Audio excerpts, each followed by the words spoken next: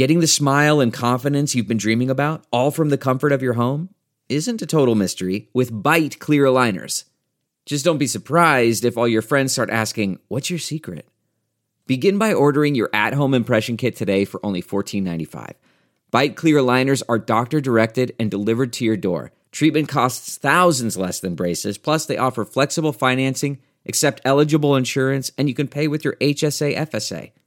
Get 80% off your impression kit when you use code WONDERY at Byte.com. That's BYTE.com. Start your confidence journey today with Byte. Popular home genetic tests could put your family's most personal information at risk. It's estimated more than 12 million Americans have sent their DNA to be analyzed by companies like 23andMe and Ancestry DNA.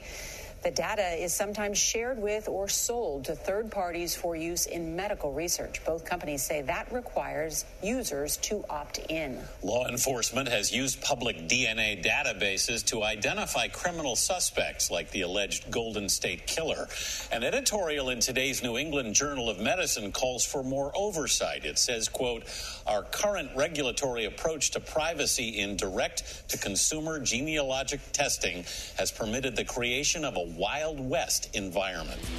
Paul Violas is a CBS News security consultant, an accomplished author, and a renowned global security and law enforcement expert. With over 35 years of experience, he's dedicated his life to finding solutions for the problems that keep you up at night.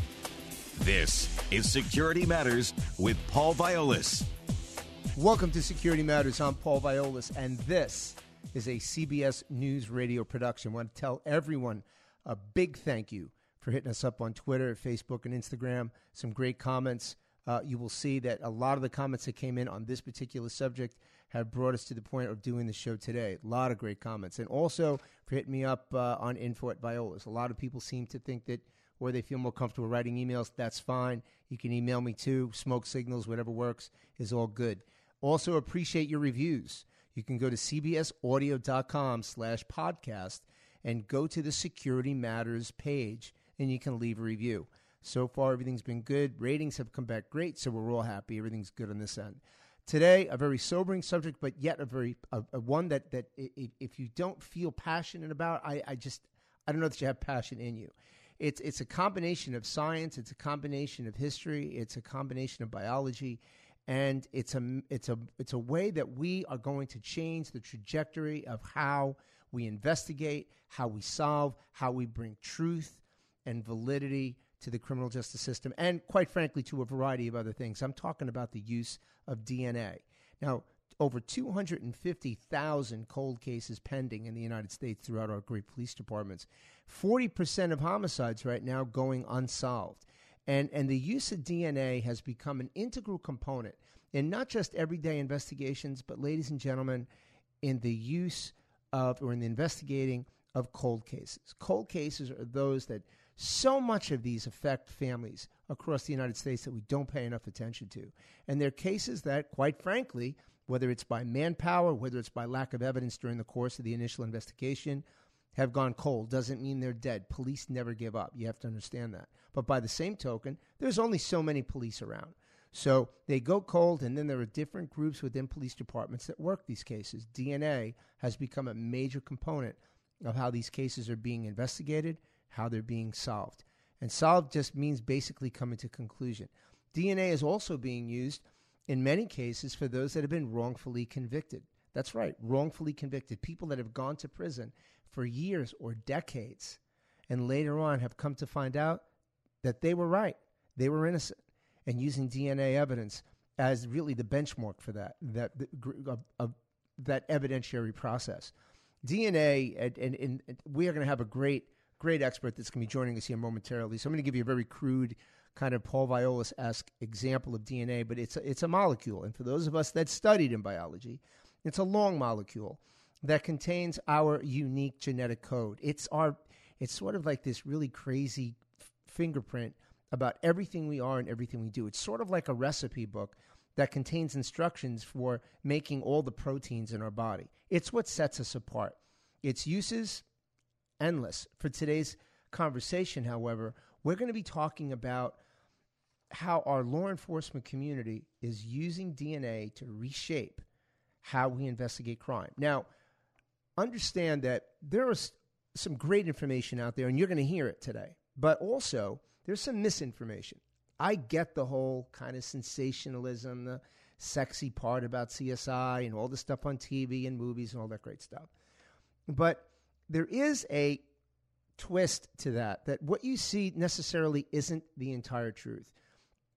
And one of the reasons that I think I would have to say the main impetus behind today is to set the record straight. This is phenomenal technology. And the professionals such as Francine Bardot, who's going to be joining us here shortly, who's going to share with you, it's a phenomenal piece of our arsenal. But by the same token, all of our listeners need to understand we have to have reasonable expectations. Unlike those shows that in 30 minutes we solve 2 homicides with 2 commercial breaks, that doesn't necessarily mean that's the case. There's a backlog of information. The reality of it is that professionals like Francine can't just look at something on the microscope and see the guy's name on it, send somebody the address, and 2 or 3 minutes later, the police are arresting him. It doesn't necessarily go that way. But it is important for us to know the truth about how DNA is used. Francine is a crime scene investigator and a forensic specialist with the West Jordan City Police Department in West Jordan, Utah, from the great state of Utah. Through West Jordan PD, Francine has had the ability to consult and assist law enforcement agencies around our great United States. Now, it's important for us to really recognize West Jordan PD before I bring Francine in here, because it's through that type of management from the chief down that they create an environment of collaboration by using someone whose expertise, like Francine, can help so many people. So kudos to the West Jordan City Police Department for supporting Francine in what she does and assisting police departments all over the country. Without further ado, Francine, thanks for joining us today. Thank you, Paul. Francine, I want to just dive right into this subject, okay? So let's start out. I typically like to benchmark things. Let's benchmark the subject. And if you would, please define what DNA actually is. Well, DNA is, like you were saying, Paul, it's like a recipe. I look at it like a blueprint of who you are. And your DNA is passed down from your ancestors into your mother and father. So basically, you'll get half your DNA from your mom and half from your father. And that's what makes us unique. And that's what tells us about us. Nobody will have the same DNA except for an identical twin, and they'll share the same DNA. But it gives us the characteristics and uniqueness about us. It's the blueprint of us. So is it fair to say then, Francine, that no one has the same DNA? No one except for identical twins, and they can share the same DNA. They can. So does that make it difficult then during the course of an investigation? It could. However, I'm sure there's other evidence they may have that can probably help them, depending on, witnesses, items that are left behind that could be unique to that individual. Okay. Now, as a crime scene investigator, this is a paramount as far as how this is collected. But how is DNA evidence actually collected and stored? Yeah, well, DNA is actually DNA resides in a skin cell, so those are pretty resilient. The skin cell is covered by a casing or a membrane, you can call it a shell, that protects it. And so it can last a long time under that protection. And so we look for evidence that would probably, have some of that DNA embedded in it or on it. So when we go out to collect the scene, we try to find what's going to be the most probative, because they could have touched a lot of things, but what's going to have the most DNA in it. And basically, after we've collected that, we will bring it back, and in my lab, what we do is I will collect the DNA from the item of evidence. Say it's a shirt, and somebody grabbed somebody, and they, strangled them, killed them, but they had a hold of their shirt, and, witnesses say, he was wearing this shirt, and we can see from the crime scene photo it's all messed up, and you can see that it's been disarrayed on him. So we'll focus on that area, and we'll use... We don't use traditional methods of swabbing because we're looking for touch DNA. And so you can't see touch DNA. So we have to look and make a determination as to where is the best area to focus our efforts. And I use what is called the MVAC. It's a wet vacuum that I apply a solution on that will be sucked up into a collection bottle. In that collection bottle are floating these skin cells that I told you that are pretty resilient. And then after I've done that, I'll pour it through a filter, and the filter will hold on to those skin cells until I'm finished, and I dry out the filter, and then I send that filter to a lab to have the DNA extracted and analyzed. So collecting DNA can also be done through swabbing. Most state laboratories and laboratories will do swabbing because they don't have some of the up-to-date techniques or machinery, and so they'll continue with the swabbing method that just gets basically the top part of something, yet DNA can embed into a fabric, a wood, porous items, such as that. So in collecting it, we focus more on the touch DNA, and that seems to be really kind of a big one. If it's blood or something like that, that's easy to swab up. Now, while we're on this subject, which is absolutely fascinating, Francine, you mentioned your lab. What kind of equipment is in that lab? Well, it's very simple. It's a police agency lab, and it's an area where I have just very simple tools. It is not a certified lab like you would have for a state lab or a private lab. This is a lab that any police agency can set up. I have got microscopes. I have got ultraviolet light for sterilization. I've got the MVAC. I have different things that most simple labs have, like a vortex machine. I've got lighting that I need. I have a laser light so I can look for biological fluids on samples. So it's fairly simple. Okay, and that differs from the lab now that you're going to collect this evidence, because it's evidence, so you have chain of custody, right? You have to be very, very careful about how that's handled, how it's transported. And now you send it to a state lab or a private lab. What happens there? Well, you bring up an interesting subject for most police officers and people trying to get evidence done. State labs, I will send stuff to, but they don't develop the filter that I use, and so I send all my stuff to a private lab. A state lab tends to not always have the updated techniques and methods because they're run by the government, and they only can get what they can get. And they don't have enough people sometimes. I'm not saying all of them, but a good share of them. And so I take, and like a lot of law enforcement agencies, we've been taking our stuff to a private lab, not only for the technology that they may not have, but also the turnaround time at a private lab is much less. We're looking at a few weeks opposed to several months. Wow. So we want to get the perpetrator off the streets, or we want to try to find who killed somebody, and we don't want to draw it out.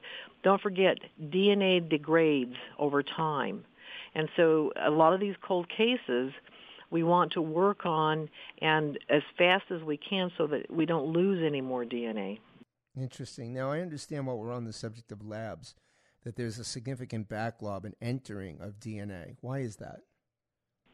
Well, there's several reasons. One is that touch DNA has really come into focus, and it's basically, DNA has been the gold standard for a while. That's like, this is what we're going to use to identify someone. And so touch DNA has become something that a lot of law enforcement and people are looking at. So when you have touch DNA, and say if you're using traditional methods like a lot of them do, can you imagine, say, taking some bedding and swabbing that entire comforter or a jacket or a shirt or a pair of pants, swabbing that is time consuming, and so they're going to have to be really careful about what they'll accept at the lab. So they put kind of a restriction on how many items. Takes them a long time. The backlog has become huge because departments are wanting DNA. They want to find out. They want to solve cases, and they want to get the best DNA they can. One of the most common things that are happening right now in a lot of labs is you'll process something for DNA and you'll get a mixture or an inconclusive. Basically, you don't have anything from their standpoint. And so there are a lot of private labs, and some state labs have this now software that is probabilistic genotyping that can mix mixtures and get rid of those mixtures or inconclusives and go below thresholds and get more DNA. So there's a lot of science to this, and it's gotten better, and therefore there's a bigger demand. And don't forget also there was a big push throughout the United States on the sexual assault kits. And so what's happened is all these sexual assault kits from, the 80s and up, they have inundated the lab, and the state labs are inundated, and a lot of them are outsourcing their work to private labs because they're so backlogged. You know what? You mentioned private labs, and also, Francine, you had introduced me to Kara Porter from the Utah Cold Case Coalition, which is an example of a non-for-profit private lab, are they not? Yeah, they are in the process of opening a private forensic lab in Utah, and it will be open around the end of the first of the year. And this lab is a nonprofit specifically working cold cases for law enforcement around the country. They want to try to help them so that they can get cold cases solved using the best technology and experts and not cost so much, because private labs are very, very expensive, and that's why we go to state labs is we don't have to pay this big expense. Right. When you're going to a private lab, the demand is high. They can ask more money. You know what, and Francine, thanks to you, I did have a great conversation with Kara Porter, and again, thanks to you, we are going to be featuring the Utah Cold Case Coalition in August to really recognize Cold Case Month in August, and we'll learn. So, if everybody listening, you're going to learn a lot more about this particular subject and that great organization that Francine introduced us to. Francine, another question: of late, while we're on the DNA subject, of late, there's all this talk in the news, and I've heard a lot here on CBS News Radio and CBS TV as well, about the whole 23andMe and companies like that and the hazard of companies storing DNA evidence. What do you say about that? Okay, so I'm assuming we're talking DNA and databases through Ancestry, 23andMe, and they have these databases. The big one is probably GEDmatch. And that's how they caught the Golden State Killer and several others. And there is a lot of concern, and a lot of people don't want their DNA to be checked against evidence and other DNA samples. They don't want that. They want the privacy. But I see that slipping as time has gone on, because I've been involved in a lot of groups and committees where we've talked about that. I've even reached out. I know at one time the ACLU was really strong on this subject, and they didn't seem to be as strong when I reached out to find out, as far as their stand on the collection of DNA evidence from sexual assault cases from the standpoint of consensual partners being put in a database, and they're unaware that they're in there.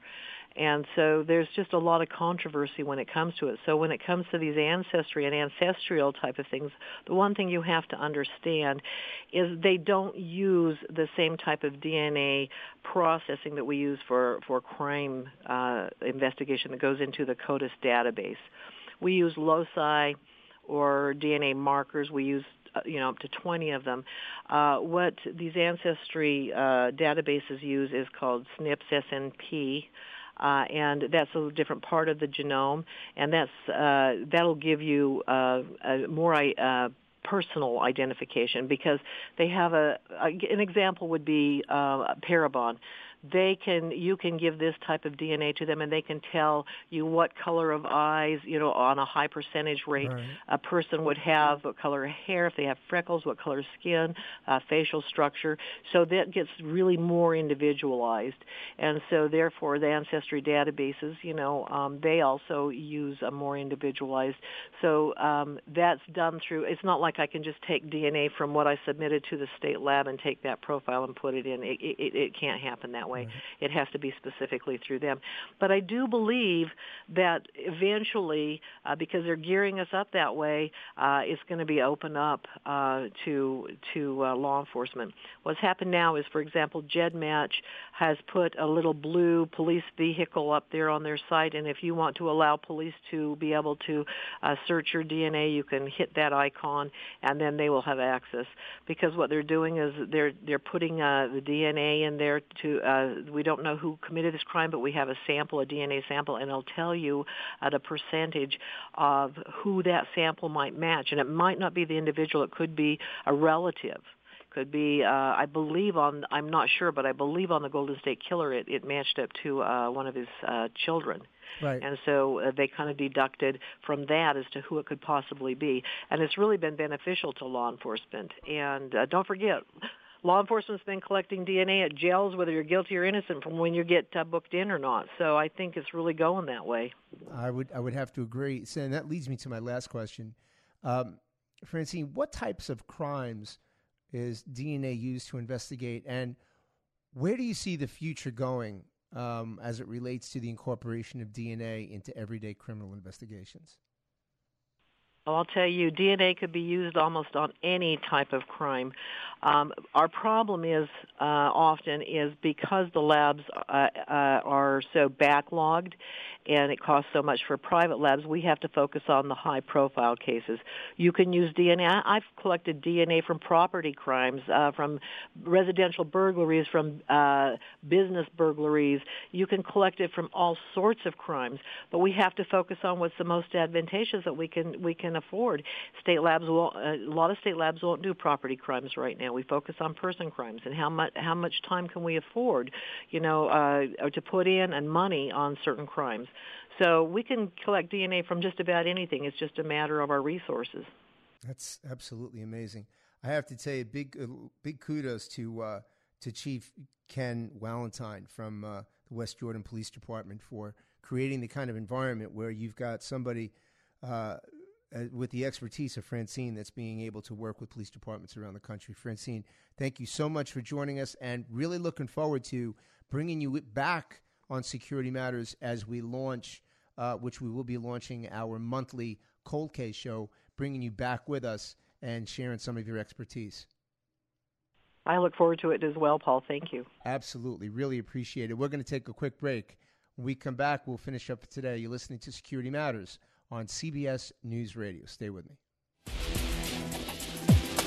Now, back to Security Matters with Paul Violas. Welcome back to Security Matters. I'm Paul Violas, and that was Francine Bardot, crime scene investigator and forensic specialist with the West Jordan City Police Department of West Jordan, Utah. One of the true gifts that we have in law enforcement today, and ladies and gentlemen, one of the great things, and for all of you that are listening, for people that are directly or indirectly affected by a cold case, the positive thing here is that cold cases are going to really start to escalate with respect to the manner of which they're going to be solved by the use of DNA and people like Francine and the emergence of private labs like the Utah Cold Case Coalition. So really good, positive, strong information right there. Stuff for us to keep our eye on. Remember, if you have anything that you would like us to cover, please do not hesitate for a second. Hit us up on Twitter, Facebook, Instagram. You can email at info@Violas. You can send the information through CBS Audio. We'd love for you to leave a review, cbsaudio.com/podcast. Let us know what you think. Hope you have a great week. Be safe, be well. God bless. Thanks for listening to Security Matters with Paul Violas. The podcast is produced by Seth Nyman and CBS News Radio. For more podcasts from CBS News, visit cbsaudio.com/podcasts. The Hargan women seem to have it all. From the outside looking in, we were blessed. My mom was amazing. But as detectives would soon learn, there was a lot going on inside the Hargan household. Ashley and I have been calling my mom and the house and Helen. Okay. No one's answering. 63-year-old Pamela Hargan gunned down in her own home. Her youngest daughter, Helen, lay dead upstairs. Patrol, when they arrived, assumed or thought that there might have been a murder-suicide. But for the detectives on the scene, there were things about the scene itself that were concerning to us on day one. who would want to kill their mother and their little sister? There is no boogeyman here. It is exactly who we think it is. I'm Peter Van Sant from 48 Hours. This is Blood is Thicker, The Hargan Family Killings. Listen to Blood is Thicker, The Hargan Family Killings early and ad-free starting May 1st with a 48 Hours Plus subscription on Apple Podcasts.